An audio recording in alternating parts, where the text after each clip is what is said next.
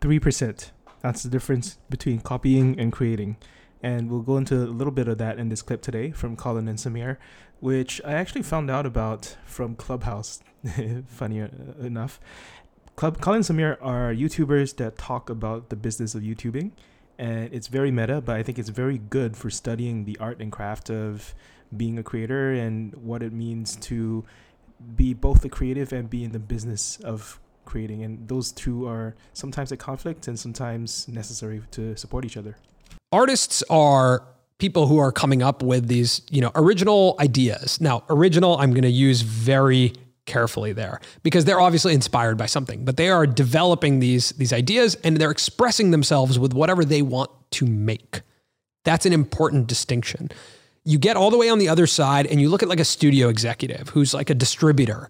And that distributor is thinking about what the audience wants. That is why you see so many sequels in Hollywood, because the studio executive's like, wait, Spider-Man works. People buy tickets to Spider-Man. Let's make another Spider-Man. They make media based off metrics. Mm-hmm. That's the difference, right? Artists make media and creations off of what they feel, off of what they want to express, not necessarily off of metrics or a desire or need to make a business. A lot of artists are broke. Right. The director of Squid Game took him 10 years to finally make this piece the way he wanted to. And he was very often broke during that time period. He had to sell his MacBook. For like $600. Yeah. Like, he's an artist. He wanted to make something. He wanted it in the form that he wanted it in. Somebody had to come in and finance the thing he wanted to make. Netflix is a distributor. Right. They will buy things and put things out based off metrics. Yeah, a good example of it is Tiger King season 2. It's pretty bad. Do we need it? No, but they saw that people loved Tiger King season 1. So they're like, what are we going to spend on? We're going to spend on a sequel. And so that's what you see on distributors. They're looking at metrics to make a decision. Now, in the middle there is being a creator. Being a creator obviously starts with you having an expression that you want to put out into the world. You have an idea that you want to share. You have some level of like inspiration that struck you to the point where you have to put something out. But as you get into the career of being a creator, you are operating as a media company. You're operating as a distributor where YouTube is giving you analytics and you are making decisions based on analytics. And you're trying to make these analytics to a point where you can have a career doing this thing. So I think it's important to understand the differences between what's happening. Like, creators and YouTube is more on the side of being a distributor or a media company than it is on the side of being an artist. And that's why a lot of creators will talk about things like Squid Game. Mm-hmm. Right? Because they know that metrics will back that up. If we rely on viewership, and that's a business metric for us, it's a safer bet to talk about something that a lot of people want to see. We talked about this on the Waveform podcast with Marquez Brownlee. That content market fit is what you want to make, what the audience wants to watch, and what the algorithm will serve to them. And so 2/3 of that equation don't have to do with what you want to make. 2/3 of that equation have to do with the audience and the platform. So you are operating as a creator thinking about those two things. So that's why creators make some of the decisions they make. But when it comes down to copying and imitating other people's work, do you think that Mr. Beast's recreation of Squid Game is too much of a copy? The reality for me is that I don't believe that it replaced Squid Game. No. Like, I don't think someone watches Mr. Beast's Squid Game and then is like, cool, I'm good on Squid Game. I don't have to watch the real one. I actually think it probably had more intrigue into people wanting to watch Squid Game. And also, I think he put like at the end, like kind of a credit to the original filmmaker and like an honor to them. And obviously, massive shout out to the creator of Squid Game. We took huge inspiration from the show and I genuinely appreciate you. It's a parody and it taps into the fandom. And the creator of Squid Game actually did watch. And said he loved it. I think the exact quote is, please, more of this. Yeah. I watched some of it. I loved it. It helped me to promote the show too. So please more. I want more people to do it. Which I think, again, shows you that the line here was not crossed, in my opinion. That it doesn't replace the show. It taps into the fandom. And I think that's what a lot of people do. Like in the media business, like that is what people do. There is a problem on YouTube though with people who do copy. We see it where Eric had a thumbnail where he's scaling the side of a building, and then someone took that thumbnail, took that concept and just put their face on it. And that happens a lot. I mean, it happens to Mr. Beast. There was like a Russian Mr. Beast who was literally just plagiarizing what he was doing and like doing the exact same videos. And these people aren't making these recreations, these copies out of a passion to express themselves. And climb up this building using suction cups. They're doing it because it's proven that a video like that can turn this into a career. Yeah. Right. That's why they're making that copy and that recreation. Now, this concept of originality versus like a recreation, this comes up a lot in art. The way he did it as a YouTube video, that is the part that's amazing. That's the original part. Red light. Oh, yo, they're dropping. No one has spent that much money on a YouTube video. No one has built sets. No one has essentially made like a Hollywood movie as a YouTube video. That's the original part, I think. It's not the creative. The creative is, yes, he literally did every single game in order exactly how they did it in Squid Game. Yeah, the reality is like, originality is sort of found over time.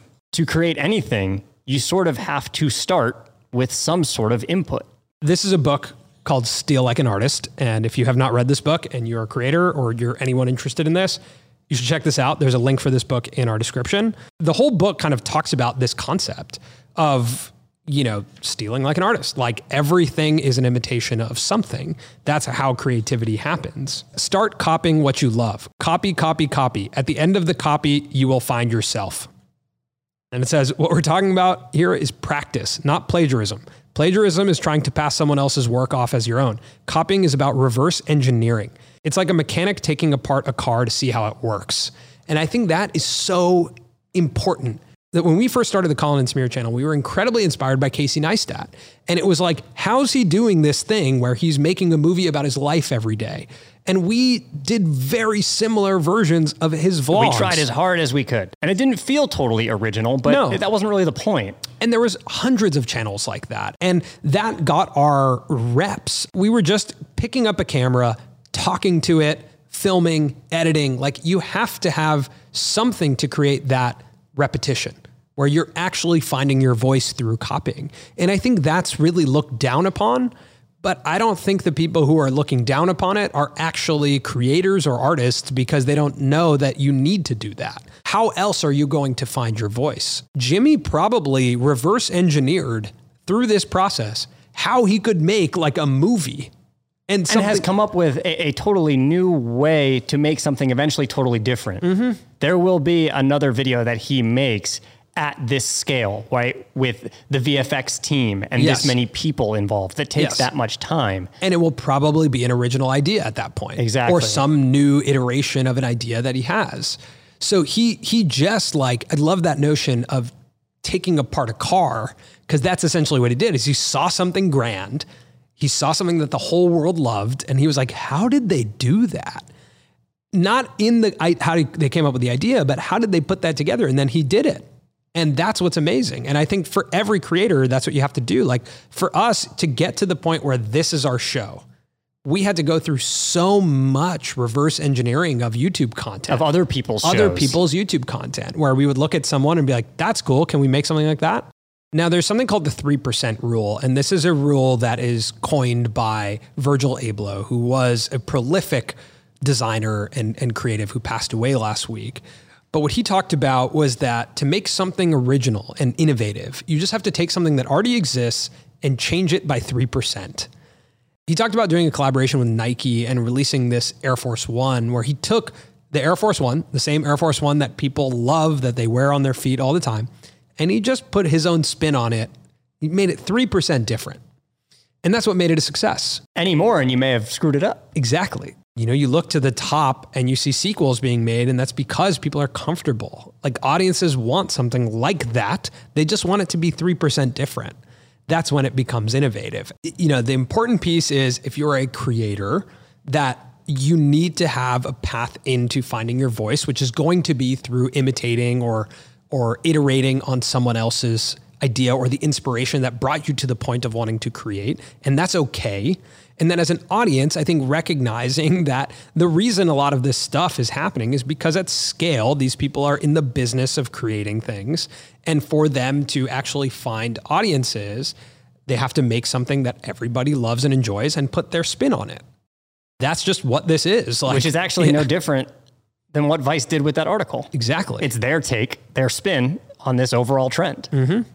Yeah. For me, at the end of the day, the great thing about this Mr. Beast video is that it's never been done before like this on YouTube. The sheer existence of it will inspire other people to push the boundaries of what they are able to do on their channels or in their businesses. And that's what I think is important. I agree. And I think that the fact that a creator who started in his bedroom got to this point where he could invest $3.5 million into a single upload, that's the story that is really important here. The creator world is growing to a point that now the whole world is taking notice.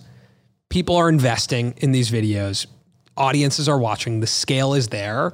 And this term creator is going to evolve from here. It's going to mean something completely different in the next couple of years, but it probably will be a lot more a part of our mainstream culture.